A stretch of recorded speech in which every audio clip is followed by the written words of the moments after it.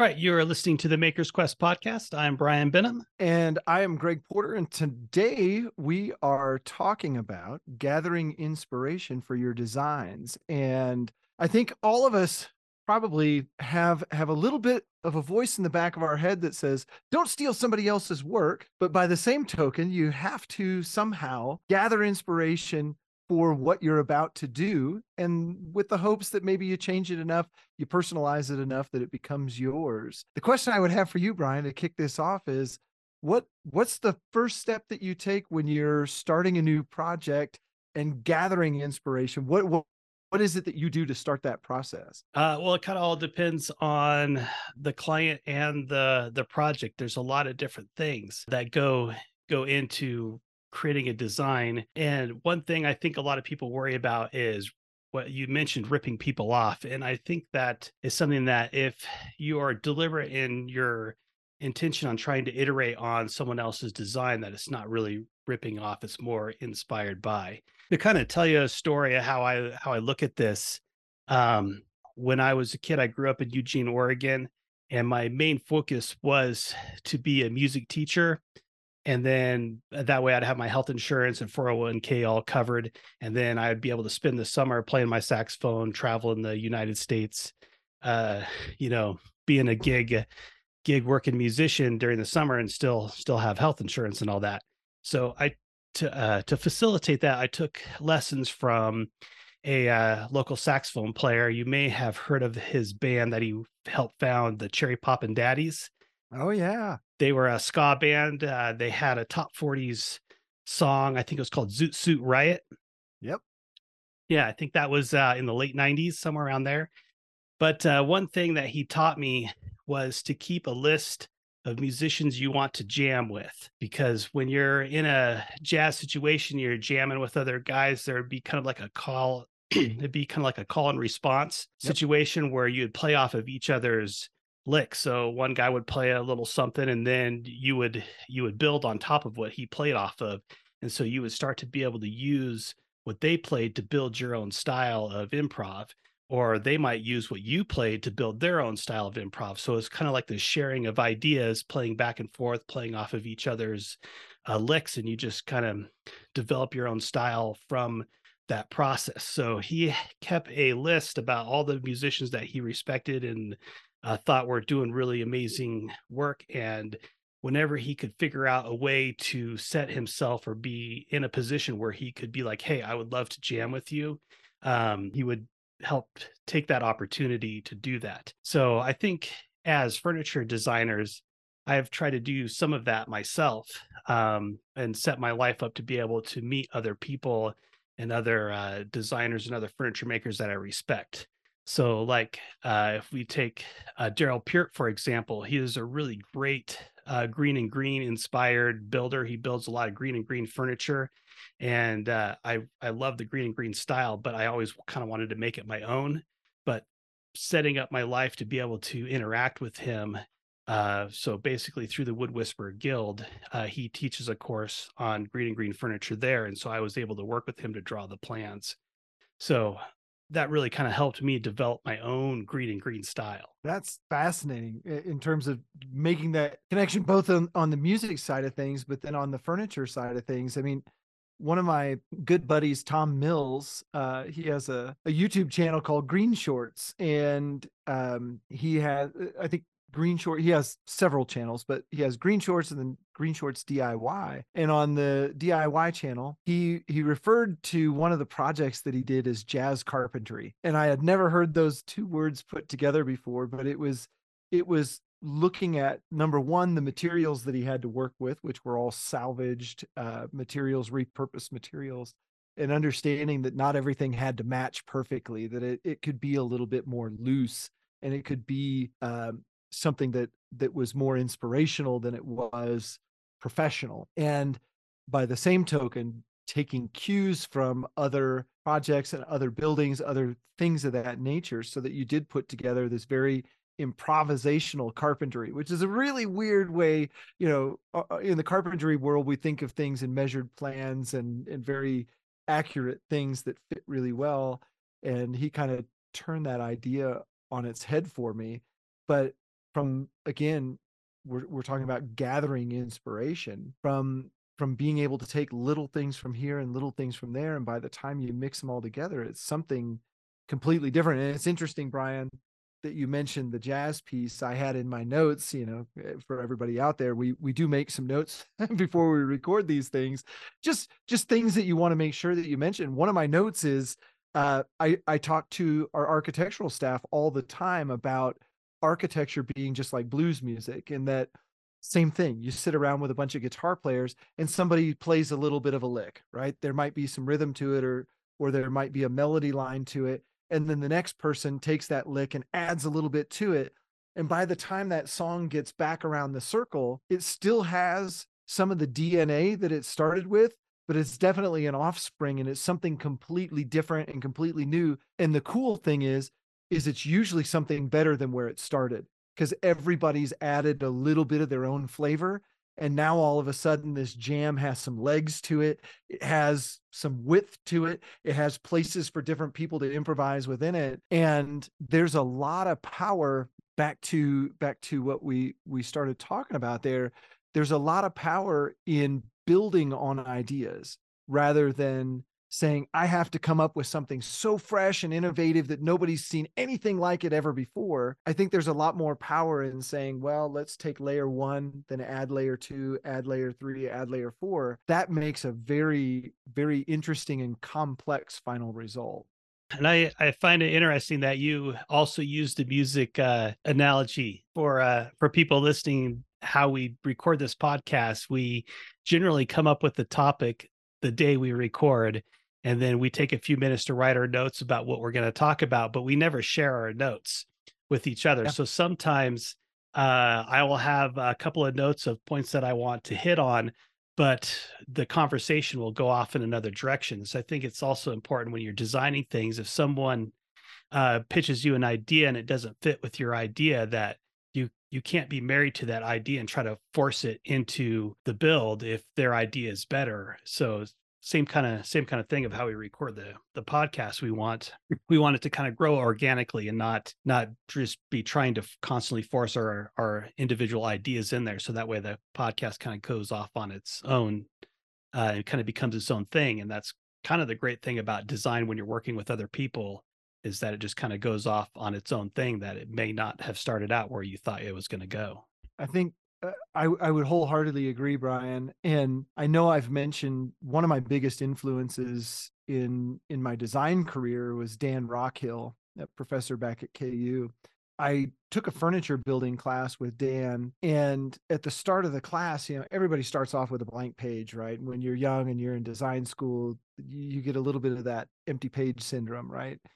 And I came into him with, some sketches of some crazy things that I thought I was going to build. And Dan, sort of grabbed me by the shoulders and said, this is too much. You're never going to get done. You're biting off more than you could chew. And of course I was like, oh no, it was, I remember one of my designs was this kind of weird sinuous shape with a shock absorber on the back of it. And it was, going to have all these moving parts and everything else. And he's like, you don't have any idea what this is going to actually take you to complete, and you only have a couple months, and you have other class, coursework stuff to attend to. And so he just grabbed a magazine off the shelf. It was a Metropolis magazine. I can still remember, because it's really large. It was like a tabloid format magazine. It was really unique. And he goes, I want you to flip through here and find a really nice looking piece of furniture, something that's, really well done, refined. And, so we flipped through, and I was like, oh, this one's pretty cool. And he goes, build that exact piece of furniture. And I was like, well, this is design school. I don't just want to copy somebody's project. And he said, I guarantee when you get done building this piece of furniture, it will not be a copy of this thing. You're going to try, but you're not even going to get close, but you're going to change things as you start to build this. And it's going to become something that's yours. And of course, this was a class that was about welding and doing woodwork and doing some of the other things that I still do to this day. And he understood the technical challenges that I was going to face that I had no idea were ahead of me. I thought, I was a big shot. I already knew how to weld. I already knew how to do this stuff, but I couldn't do it in a refined manner.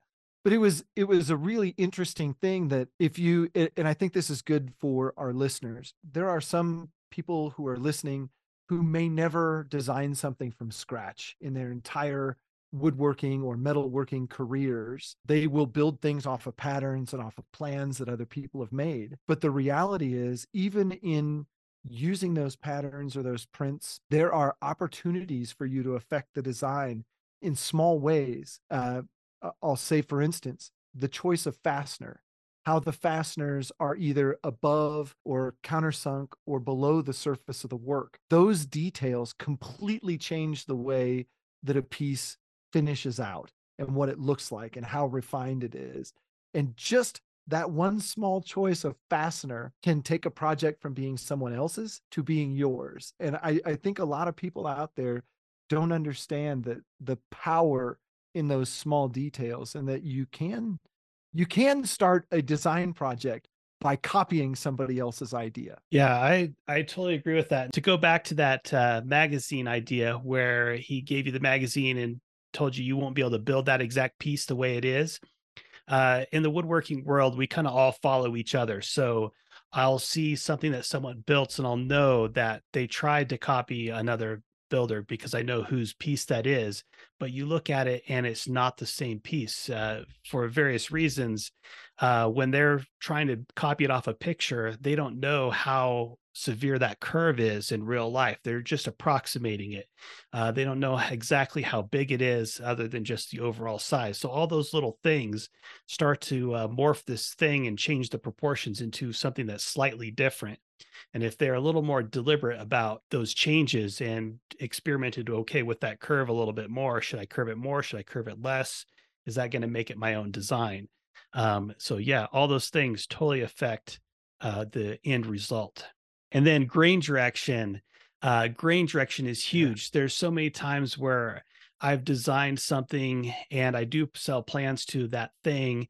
And I spent a ton of time looking and analyzing the grain and finding a grain that curves with the curve of the piece, a figured piece of grain for an accent panel.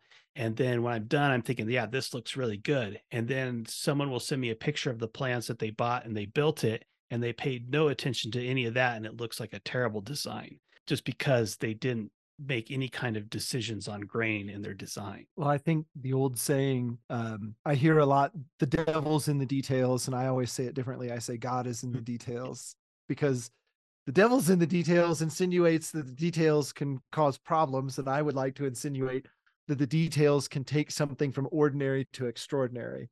And it's all the small things. And the one that I point out all the time, if you've ever experienced an Eames lounge chair, the real the real McCoy, the I think Steelcase has the license to make those, if I'm not mistaken. If you ever sit in one of those and run your hands over it and take in the craftsmanship of an Eames lounge and then sit in a knockoff, it is a completely different experience. The depth of the tufting for the upholstery, the edges of the bent wood, the there's a rubber I think there's a rubber interface between the bent wood and the leg frame, and there's a flex to that rubber that is very particular, and if you get it wrong it ruins the chair. and and some of them don't even have that rubber interface. They're just a fastener that bolts through, and it's all a completely different interface. And you could argue, is one better than the other? Sure, one's better or one's more desirable, but the bottom line is they're different. And that same level of difference can advance it maybe even another step further. If you wanted to, again, do a design project and you said, well, I'm going to start off with an Eames lounge, and I'm going to take it and I'm going to redo how the bottom pan attaches to the back. I don't know what you call the back. I guess it might be called a pan as well, but I don't think it is. I think we seat pan and back shell maybe, and change how it attaches. And it may not be the angle, it may not be anything about the profile, it just may be physically how one thing attaches to another. You could potentially improve that Eames design. There, purists will say that you can't, but there are opportunities to do that. Or if there's pattern that you can put in the bent wood, or if there's a different way that the upholstery wraps around instead of stop short, or there's an edge detail that you could put on it that would be different, that maybe doesn't show the plies. Maybe covers it up and dresses it up just a little bit with a different species of wood that's contrasting. I think those are the types of things when I look at, I'll go back and another influential teacher that I had, Daniel Rodriguez. He was a Harvard grad. He told me early on, I think it was my first year of design school. He said, "Don't borrow an idea from somebody, steal it." And when you first hear that, you're like, "Well, what the hell's the difference?" He said, "Well, if you borrow it, you're just sort of keeping it the same. If you steal it, you're going to change it enough that people can't identify it anymore." So, and it's like, yeah. And he's like, and make it yours, put your identity on somebody else's idea. And all of a sudden it's something new. And it's a unique way to look at it. But I think in the design world, there are very few totally unique ideas anymore, right? Everything is an iteration, like you mentioned earlier. It's an iteration. You hope that it's an improvement, but it's a change. Maybe it's in function, maybe it's in the aesthetics. That'll get, the hope is that you advance whatever it is that you're doing to the next layer of beauty, complexity, elegance, however you want to say it. Yeah, the design is not something that you can do in a vacuum. There has to be some kind of input. Just like you said, the blank slate or blank page syndrome, that you're sitting at the blank page. What do I do? If you have no direction, you have no idea. I mean, when we're talking about gathering inspiration, right? There's the, hey, I want to build one of these and maybe I want to make this my own. But the impetus for whatever it is that you're doing, maybe it is something new. Hey, I've got a chair or a table that I need to perform in a different way than what I've seen before. I need to build a coffee table that can rotate so that whoever's using it can set something on it and move it to the next person. I don't know what it is. And so there may not be something out there that's the exact basis of what you're trying to do. Then I think when I'm looking at gathering inspiration, I think there's a few different categories that I gather it from. One is the function side of things. How would somebody make a rotating top on a table? And I think we've all seen the cool videos where the guy rotates a tabletop and it gets bigger, right? And then Yeah. it shrinks in. And then there's other ones that maybe it's a lazy Susan with a hole in the middle, and when you turn it, something else happens, or maybe it's just very simply somebody used a certain kind of dowel as a roller, and the way that interfaced between the bottom and the rotating part was unique, and you can borrow that detail, but the form of the thing is very different. So that's the function side of things. But then on the aesthetic side of things, I think that's where the world completely opens up, to me anyway. When I'm putting together, we have inspiration boards at the office. I usually keep a couple, how would I say it, in progress inspiration boards at all times. I swap things out, and the things that are on there are not related to architecture and buildings that I'm designing. They might be automotive. They might be my motorcycles that I think are cool. It might be furniture. It might be products that I think are cool, because aesthetically, either there's a color, there's a contrast, there's a texture, there's a pattern to something that I find interesting. And, I've gotten hung up several times in my life on houndstooth patterns. There's like a billion different houndstooth patterns out there, and they're all really inspiring. And how you can look at the person who set up a loom and made that pattern, is it a interlaced pattern? Is it very particular? Is it big? Is it small? Whatever it is. And then how can I apply that aesthetic inspiration? Maybe it's the red paint on a Ducati motorcycle and how that interfaces with a satin chrome that's on the frame, or that's on the piston, or the cylinders on the engine. And those types of aesthetic contrast can inspire a myriad of things. You could be looking at a motorcycle, but designing the lobby of a hotel, and some of those interactions between shiny and dull, or colorful and saturated and unsaturated, light and dark, cold and warm, all of those types of things can, as we gather those things, I think it's important for us as makers to understand that a car can influence a house, that a piece of furniture can inspire flatware. And don't sell yourself short in terms of, if I'm building a table, I just need to look at tables and how people have done it. And if I'm building something out of wood, I need to look at other things that have been made out of wood. I think sometimes if you're doing a carpentry project, you can look way outside of carpentry. I've seen somebody recently, and actually when I was in Boston at the Build Space was the first time I saw it. There was a Harvard Graduate School of Design student there working on a 5-axis CNC, making some furniture for an installation. And he was using this 5-axis CNC to carve logs, full logs, and he was putting a tufted upholstery pattern on them. So like the buttons down in the diamond pattern, right, that you see in coffins and things of that nature. He was using this 5-axis CNC to create that pattern on a piece of wood. So you're sitting on a log, but it looks like your grandma's 1920s divan. and it was a really unique inspiration for a log piece of furniture. Was, something that is very padded and tufted and from the upholstery world. Yeah. So to play off your inspiration boards where there's things on there that have nothing to do with architecture, I think that is a really good way to go about creating something truly unique. I'm working with a client now, and this is a project that won't be made public just because of the nature of what this project is. It's an earn for a client, and he asked me not to publish it on my YouTube channel or anything like that, just because it's a personal thing.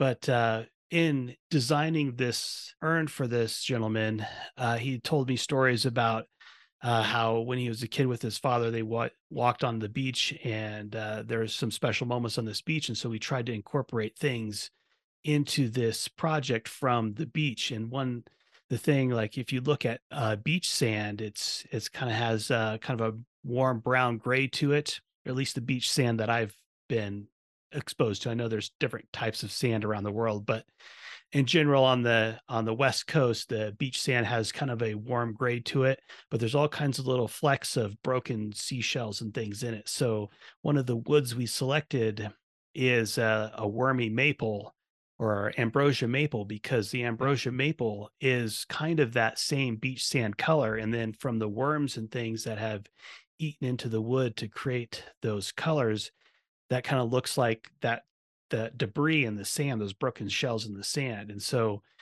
just by having this conversation with my client about this special moment that they shared, I was able to construct a whole design based on that story. So the story kind of dictated the design, and things that were pulled in for inspiration had nothing to do with woodworking or furniture. It just had everything to do with telling the story. I always go back, and what you just shared reminded me of this, Brian. The old Reese's peanut butter cups advertisements from the 80s. You put your peanut butter in my chocolate. No, you put your chocolate in my peanut butter, or whatever it was. And it was that the whole commercial series was about, somebody tripping and dropping their chocolate into peanut butter and creating this new thing that was a peanut butter cup. And oh wow, we have this unique taste because this accident happened. And I think there are so many things in the design world that can be those accidental, like, holy cow, how did we wind up here?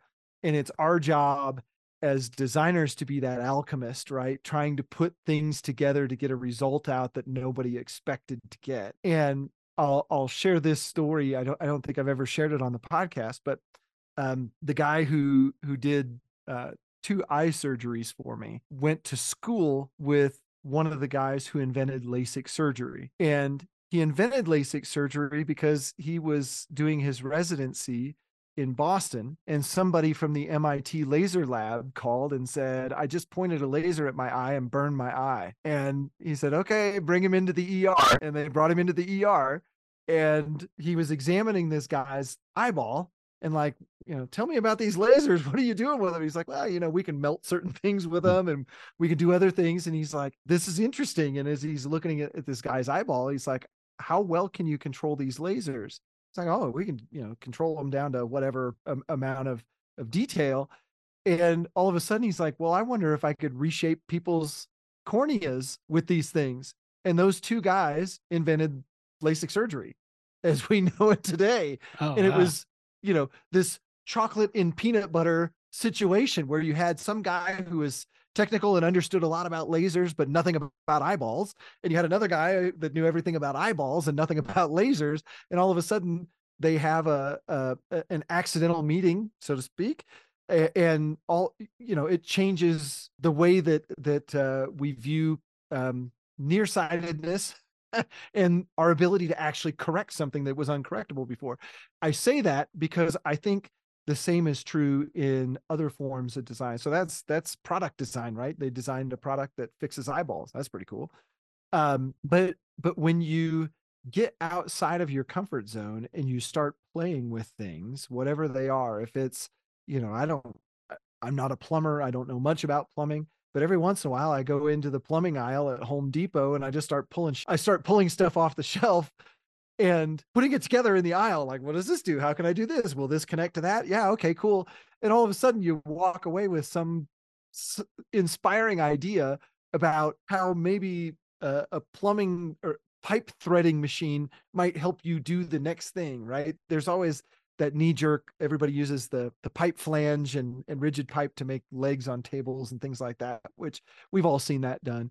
But there's there's thousands of other things you can do from a design perspective with some of those fittings and some of those ideas. And maybe you want to thread something that's not plumbing pipe, but it's something else that you're doing. Those types of, I'll call it the chocolate and peanut butter things that maybe you're not exposed to normally. If you expose yourself to those things, I think that's a wonderful way of gathering inspiration. One of my favorite designs I've done was because I cut a leg too short. I made this oval table and it has three tiers to it, and it has four legs, one on each endpoint of the oval. And I cut three of the legs, and for some reason my brain spaced off and I went off to work on something else. And during that time, I moved the stop on the table saw to make a different cut. So now it's shorter than what it was, and I realized I didn't cut that fourth leg, and so I was like, "Oh, I just need to cut that fourth leg." And so I threw it on the table saw, forgetting that I had moved the stop from earlier, and I made that cut to cut that leg to length, and now it's too short. And I was like, I don't know what I'm gonna do now. I'm like, I'm gonna have to go to the store and buy some more wood. But then as I was sitting there playing around with the design, like, you know what, it's gonna look pretty damn cool with one leg that's shorter than the other that hits that lower shelf of the table. So it's like holding up the lower shelf of the table, and then the top is cantilevering with three legs. Bob Ross would call that a happy accident. Happy accident, yeah. Bob Ross, that guy, And he knew what he was doing. he did, and I think there's definitely a lot of value in understanding that we all make mistakes. We all do things that we didn't intend to do, but all of those mistakes are an opportunity, either number one, to learn a lesson and get better at what you're doing, or number two, it's an opportunity to design around whatever just happened. And we I'm sure you've been stuck before where you had three things that all had grain that kind of looked similar, but then a fourth one that didn't. Well, okay, maybe that's the contrast in the piece. Maybe that's Mhm. the one different thing that I can make stand out or feature in some way or somehow connect in a different manner that makes it make sense, that enhances the piece rather than detracts from the piece.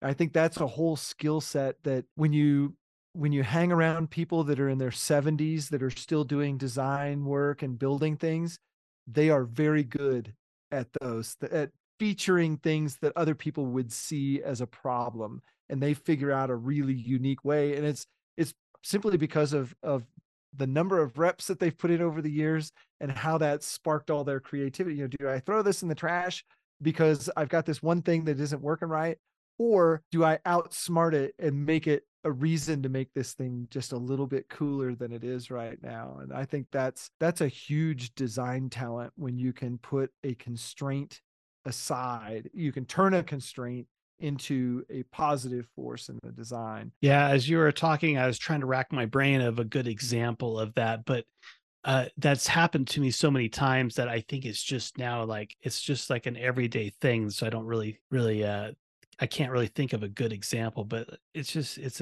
nonstop, constant. Like nothing ever works the way you want it to work. If it does, it's an amazing thing that it worked the first time. But like, there's so many things that just come out of like, oh, that didn't work out very well. But I don't want to throw it away because I have all this time invested in it, so I have to turn it into something else, and then it just kind of grows from there. One of my buddies told me one time, it's amazing. The harder I work, the luckier I get. And it's a really good way to look at it. You know, you see a lot of people and you're like, oh wow, they're really blessed with this talent or that talent. And you know, in the design world, I have people that I look up to, you know, to an immeasurable amount. Like, wow, this guy came out of the womb, or this lady came out of the womb, an incredible designer. And I've talked to a number of those people that I've idolized in my life. You know, I've just been lucky enough to wind up in the same room as them, or to just pick up the phone and call them. It's amazing sometimes who answers the phone when you call somebody's office, or how quickly you can get to that person and you know, set aside some time or make an appointment to talk to them about stuff. There's not a single person that I've ever talked to that you know, I'll start off and think, man, this person was just born with amazing talent, and you get into the discussion and you realize that they've worked their ass off to get that level of talent. It's not free. It didn't come automatically. They worked for every bit of it. And when we talk about gathering inspiration, I think when you look at the result of a design, it is directly proportional to the amount of time and effort that's put into it. The first scribble that goes down on the page is not the end of the design process. That's the beginning of the design process. And I think a lot of people really believe that good designers take their first idea and their first idea is gold, and that whatever they put down on the page, that's good. That's gonna be it. When Oliver Alto drew his knee tables, I think is what they call them, you know, the little Danish birch, beautiful bentwood tables, that's the first thing that came out of his hand. No, that came after 20 prototypes. It came after probably a year's worth of working on it to refine it and make it this beautiful, refined, minimalistic thing. And again, when we're talking about inspiration, sometimes inspiration comes over a long period of time. And sometimes that inspiration comes from the first iteration that you do, and you step back and you have to become your own critic, and you have to be a harsh critic. If you're not your own worst critic, you've got a problem. You're never going to get good at what you're doing. You have to be a harsh critic of your own work.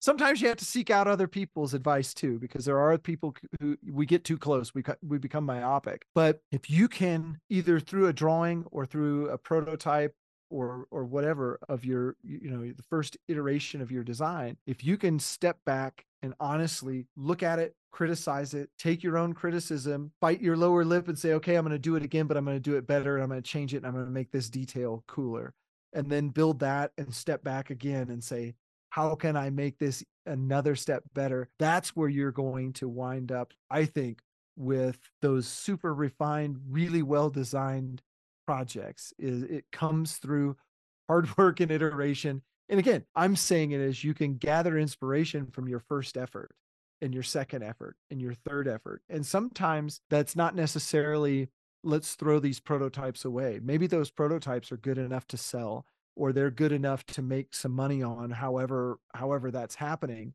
But you're learning and you're improving, and the next one you do is better. I know, Brian, I've heard you tell stories about making things, and then the next version of it you make is, you know, that much better of it. And I think that's how we get really good at our craft. Yeah, I think not rushing the process, not rushing the process, and really paying attention to what's happening during the process, and paying attention to the end result, and then stepping back and analyzing the end result. So to kind of give an example of that, this last winter I built a table I called the portal table. And if you go to my website and use the search box portal table, it should come up. But it has this segmented ring with this disc that looks like copper, but it's not actually copper. It is a piece of steel that I chemically treated to look like copper.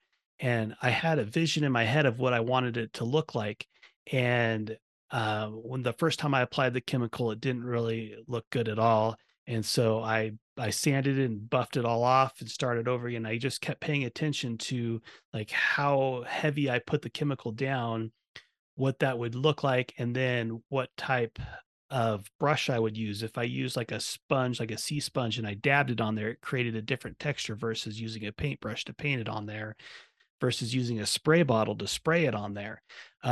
So each iteration, I just kept paying attention to what it looked like, and like, okay, so next time I need to go a little heavier, and then I'm going to use a paper towel to dab it on there because I like the texture of that. And eventually, I got to a point to where I was like, okay, it's almost there, and I thought, okay, here's the point where I'm going to screw it up or I'm going to walk away from it. So I got some acid because there was a spot that I didn't really like, and so I touched the acid to it. And as soon as I touched the acid to it, I instant regret. Like, okay, that's not what I wanted. It totally looks terrible. But I knew that if I used this other chemical, it would kind of mix with the acid and turn the steel green just from past experience. And so then I put that on there, and then it just like looked better than what I envisioned. So just going through that whole process of just really paying attention and just taking note of what was happening throughout the process was allowed me to now, I'm pretty sure I can recreate that design again, just from my uh, attention to detail of paying attention to what was happening. My observation, I guess, is a better word to say that. Yeah, and along those lines, Brian, I think one thing that another place we can gather inspiration, and as you were talking about that ring table, I can remember, seeing you've done several things that are segmented that have different pattern to them and different, and they're all different from one another, but they're all of the same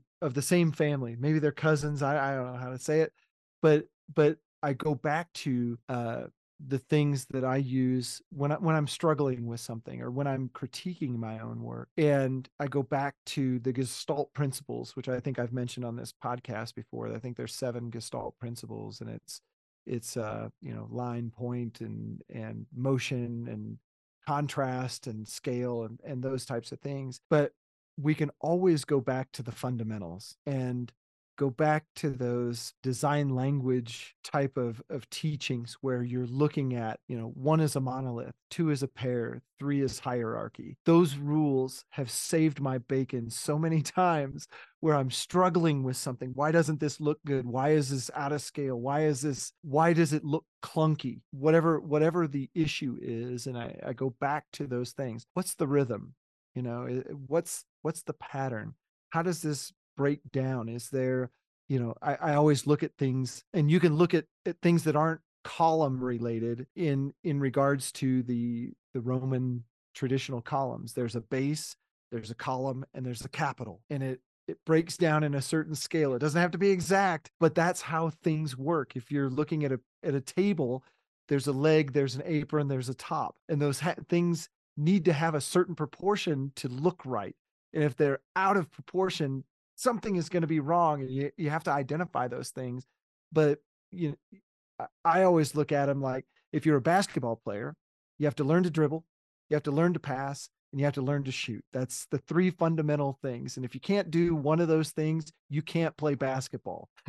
and and in design, we have those too, and that is those Gestalt principles and some of those underlying very simple things. Scale and proportion, are oh my gosh, the golden section. There we go. Ooh, Yeah. took a second, but the golden section. I always think of the conch, but the golden section.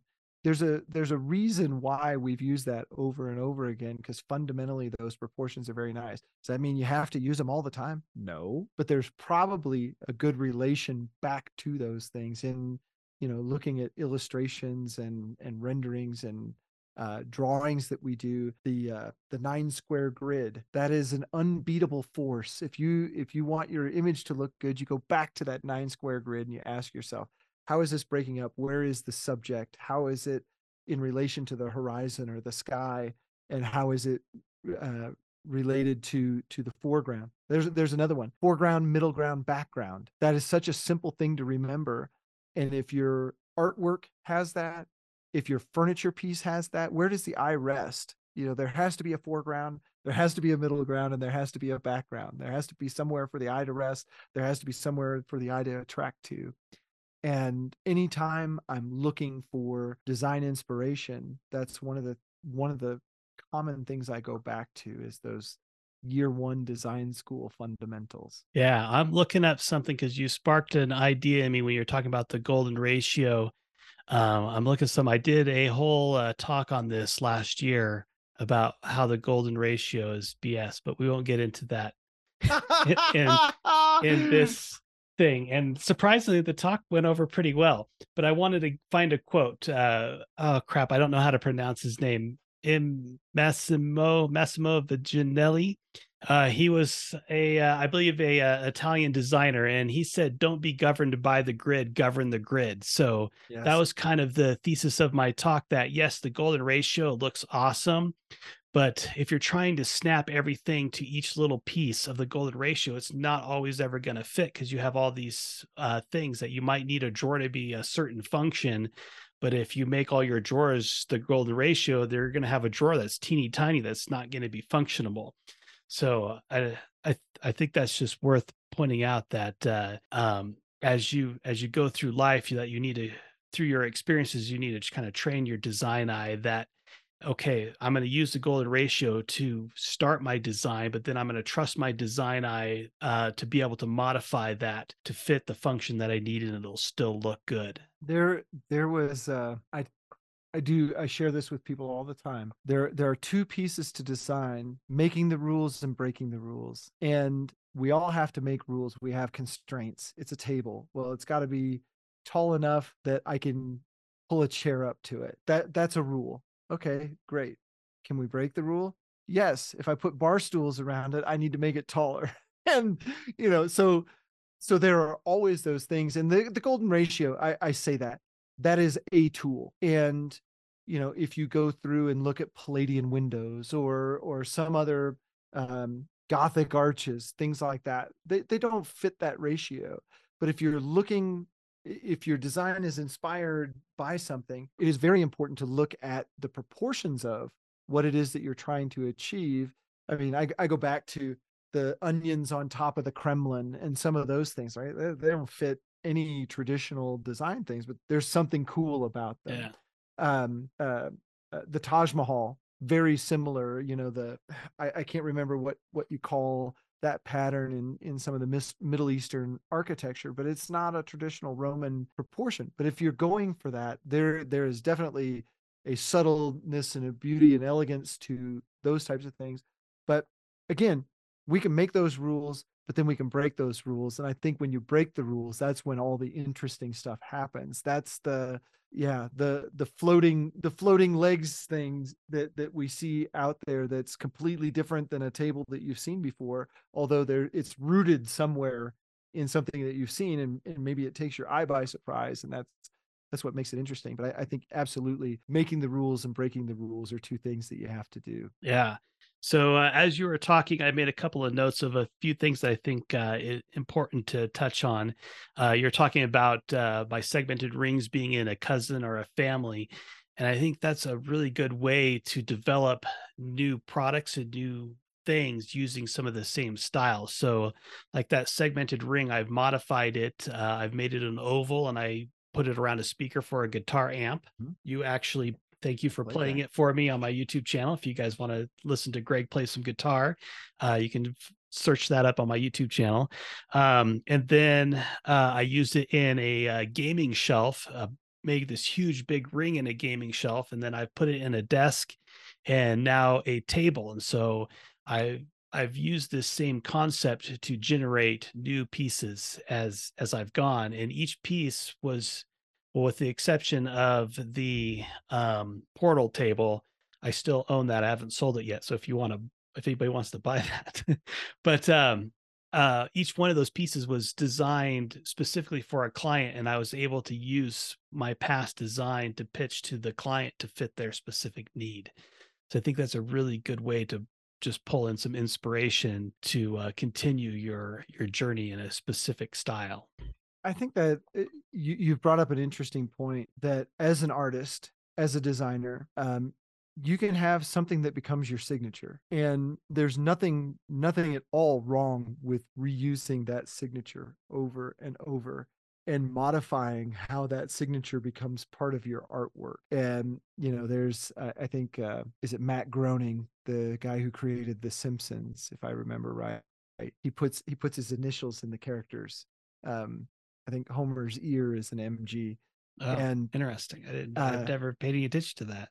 yeah, but there's all kinds of things that he hides in his characters, and it's his signature, and that's his actual signature. But you can have a design motif that carries from piece to piece, and you can have veins of design. So some designers have different phases or different. I can't remember what I'm trying to think, but different phases that they go through where they design things in this vein and then this vein and that vein. And sometimes they come back and revisit those things. And doing those and expanding on those ideas, I think, is something that creates a body of work, a portfolio of work that becomes very interesting over time. And you can relate as somebody taking in that content, or if you're viewing it in a gallery situation where you can see that thread that goes through each piece. I think that makes for a very interesting design portfolio. And those motifs are really cool. The one that I would point out, if you ever walk into a Frank Lloyd Wright building, you can look for it. There will be a red tile in all of his buildings. And that was something that he started very early in his career. And even beyond his passing, the buildings that he built have a red tile, and that identifies it as a Frank Lloyd Wright. And it changed. Some of them are small, some of them are big, some of them are, I think, decorated. It's been a minute since I went down that rabbit hole and looked at all the different Frank Lloyd Wright tiles, but I've probably shared this before on the program. One of my former bosses, right out of school, Homer Williams, owned a Frank Lloyd Wright house. He owned the Bott House in Kansas City, which you can look up. Fascinating house, and it was built in, I think, 62, which was after Frank died. It was built by students from Taliesin. And that was one of the things, when you walked in the front door, you could look behind you and find the red tile. And it was just always such a cool thing. It's like, this makes it real. It's that Louis Vuitton tag, or, I don't know what the big fashion is at this point in time, but every purse maker or every fashion designer has their thing that they put in, their weird stitch. Some of them, I think, have a red stitch or something they'll put under the edge of a lapel, things of that nature. Anyway, I think those are really cool things to have in your work, and that starts to define an entire body of work instead of one piece. Yeah, and some of those things may not necessarily be visible to anybody that's looking at the piece. Going back to the green and green style with Daryl Peart, when Daryl started using a CNC to help his production along, all these CNC bits came in this little plastic tube. So now when he builds a piece of furniture, he takes that plastic tube and he drills a hole behind the mortise. So you cut out the mortise, and then behind the mortise, he drills another hole the length of that plastic tube, and he'll write a note of something that's going on in the world and roll it up and stick it and embed that plastic tube inside the piece of furniture and then put the joint together. So there's this tube with something written in it in his furniture. Well, that's fascinating. I had no idea. Yeah, that's Yeah. that's a cool idea. I think there's something interesting. Again, if you're into fashion or whatever you're into, as the person who has the jacket on or the pair of shoes on, I think I've seen. I can't remember who it is. I think there's a shoemaker that puts like an inspirational saying on the tongue of the shoe. So when you put that shoe on, you can see that every time you put the shoe on. Make somebody smile today. I don't know what you would write on Some there. kind of fortune cookie type of thing. Yeah, very much so. But when you put those shoes on, you see it every time. No one else sees that but you. And there's something really cool about being that person. I could see, as a furniture designer, a building designer, if you're, I don't design offices anymore, but if you were designing somebody's office, putting something on the back side of the door that nobody else sees, because, hey, could you catch that door? Could you push that door closed when you leave, or whatever it is, where that person gets to see it every time, whether that's a pattern in the wood, or maybe it's again, some type of ornamentation that they get to see that nobody else does, that somehow has a meaning for them. I think that's a really cool thing. I'll go back to the door that I made for the Sutton house. So it's a house that I designed that sits on a lake, and I built the pivot door. It was a series I did of like felt like 1,000 videos on my YouTube channel, and Corten steel, and it was very sculptural, really fun door to build, to design and build. But in that door, there's there's 5 pieces of glass, and it's one for every member of the family, and then one to look out of. So there's a sun, and that has a piece of glass, and then there's 4 other pieces of glass kind of randomly around the door, and they're all at different heights because there was a mom, a dad, and 2 little kids, one older than the other, and so they represent those 4 members of the family. They're the only ones who, well, now everybody listening to this podcast knows, but at one point in time, they were the only ones who knew that, and it was just our little thing. That's, the question was, well, why is there 5 pieces of glass? Well, there's a reason. Yeah. And And that I think those things are awesome. Yeah, and that's like a snapshot in time because that piece of glass that's down low as that child grew, right? So it captured a moment. It's like a picture of design of that family at that time. That's a really cool story Which, for sure. interestingly enough, I think I built that door. I think I finished that door in either 2011 or 2012. So it's been in place for a decade now.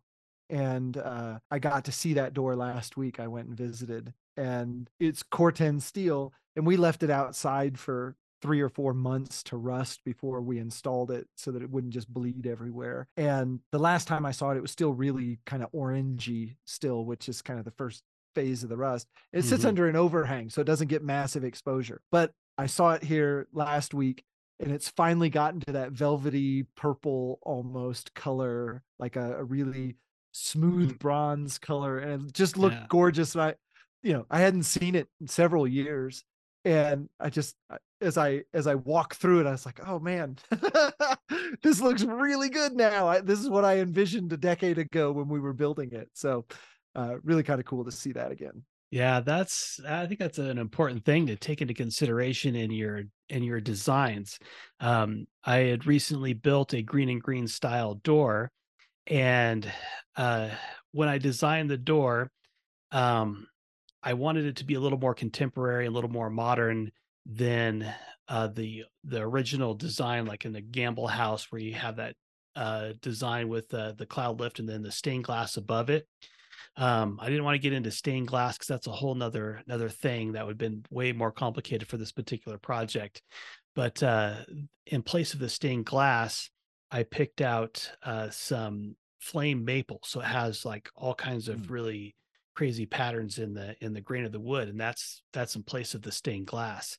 And the door is in the back of my shop. I installed it in my shop, and it faces a south facing wall, and it's totally exposed to the weather. There is zero protection. It's gotten the full front of the weather over the last 6 months, and I'm really excited of how well it's held up with the Colorado weather here. And Mm-hmm. then the coloring has really made that flame maple pop because it's inset inside cherry, which got really dark from the sun. And then below that are some walnut panels that have lightened up because of the sun.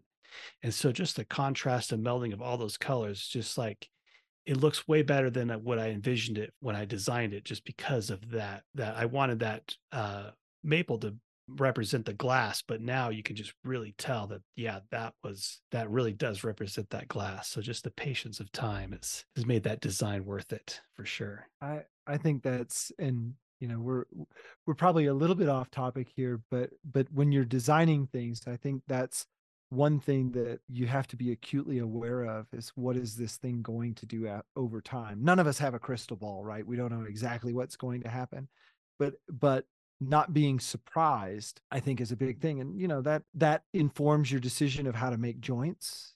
That informs your decision of the type of fasteners to use, the type of adhesives to use, the type of materials to use. And is this a wear surface? Is this an exposure surface? Is this the bottom side? What are we dealing with? And a lot of times when you go through some of that analysis, how is this going to look in 10 years? Where is it at? Who's walking by it? How many people are touching it? Are they setting things on it?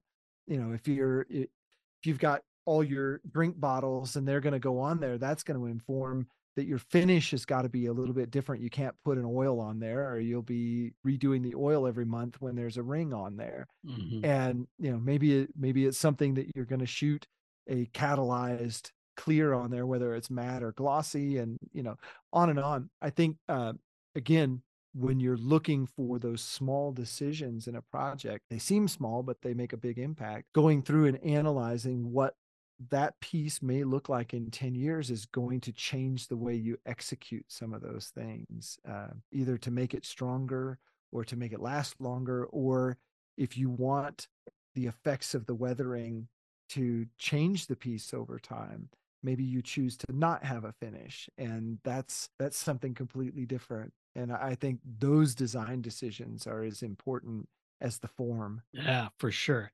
So I have one last thing on my notes that I think's worth mentioning in designing things and finding inspiration is not to take the easy road Mm-mm. on things. I just did a this is kind of a dumb example because it's not very intricate, but I bid a restaurant to build some tables, and I bid the tops at an inch thick because one, I wanted to make sure I didn't scare them off with price because anything, the thicker you go, the more wood you the more you spend on wood, but also from a build ability standpoint, because it's a whole bunch of tables and I wanted to be able to crank them out really fast, and also easier to handle, easier to transport. Like the whole thing is just going to be easier if it's an inch thick. And then in the final meeting we had before closing the deal, the guy's like, I want the tabletops thicker. And I was like, damn it, but okay. And it looks way better. It just looks way better with that amount of mass on there. Yeah, it's hard for us as human beings. None of us are looking to make our lives more complicated. They're already complicated enough. We have Hmm. enough stress. We we have enough outside factors making things uncomfortable for us. The last thing we want to do is add another level of discomfort. But I've always found that the best things come out of the most discomfort. Hmm. Like the worse the situation is, the better it's going to turn out. And you're absolutely right. Taking that step back and saying, this is the easy way. What's the hard way? Which way is going to come out better? You're 100% right, Brian. Yeah, and I don't want to give specific examples just because I work as part of my business is to be a consultant for other people that want to do what I do and want to learn from me. And whenever I sitting in a consulting call and I pitch out an idea and they're like, oh, well, that's going to be really difficult to build. It's like, well, that's what's going to make it worth it, right? Like, Yeah. Yeah. you came to me to learn what I do. Like, if you want to learn what I do, you gotta do it the hard way sometimes. I'll end with this one because I am a little bit of a German car nut. Anybody who's closed the door on a German car understands exactly what I'm talking about right now, and the quality of a German car door closing. That is one of the most difficult things as a car designer. I'm not a car designer, but I know people who are. That's one of the most difficult and expensive things you can do at the factory is make a door that closes with that amount of precision and clickiness. I don't know how to describe it, but you can feel it when you close that door, and every dollar they put into the tooling and the pieces and parts, the hinges, the latches, the catches, everything that goes into making those doors close that way is hard, but it's worth every bit of effort. Because when you open the door, your first introduction to the car, when you open the door and you step in and you close it, you're like, I'm in the right car for me. It sold itself. So Yeah, there's a wonderful pleasure in interacting things that are well designed, not just from a beauty standpoint, but from a function standpoint. yeah, Absolutely. absolutely. Well, this has been an awesome topic to talk about. It's one that I'm very passionate about. I think um, when we look at our design work, when we look at our production work, it has to come It has to be inspiring. It has to come from something that inspired you. And when you put all of that together, you wind up with something where the sum of the parts is greater than the whole, or maybe the other way around. The whole is greater than the sum of the parts. And I think that's what we're all after, chasing design and making things. And this was awesome to sit and talk about this. Yeah, absolutely. I think this is one of our better episodes. But yeah, I think we should end it there. Do you want to start taking us out? Yeah. So I'm Greg Porter. You can catch me on my YouTube channel, Greg's Garage on YouTube, and Greg's Garage KC on Instagram. And I'm Brian Benham, and you can find all my socials and YouTube and my website at brianbenham.com. You're listening to the Maker's Quest podcast, where you can find all the show notes and past episodes at themakersquest.com. Thanks for listening.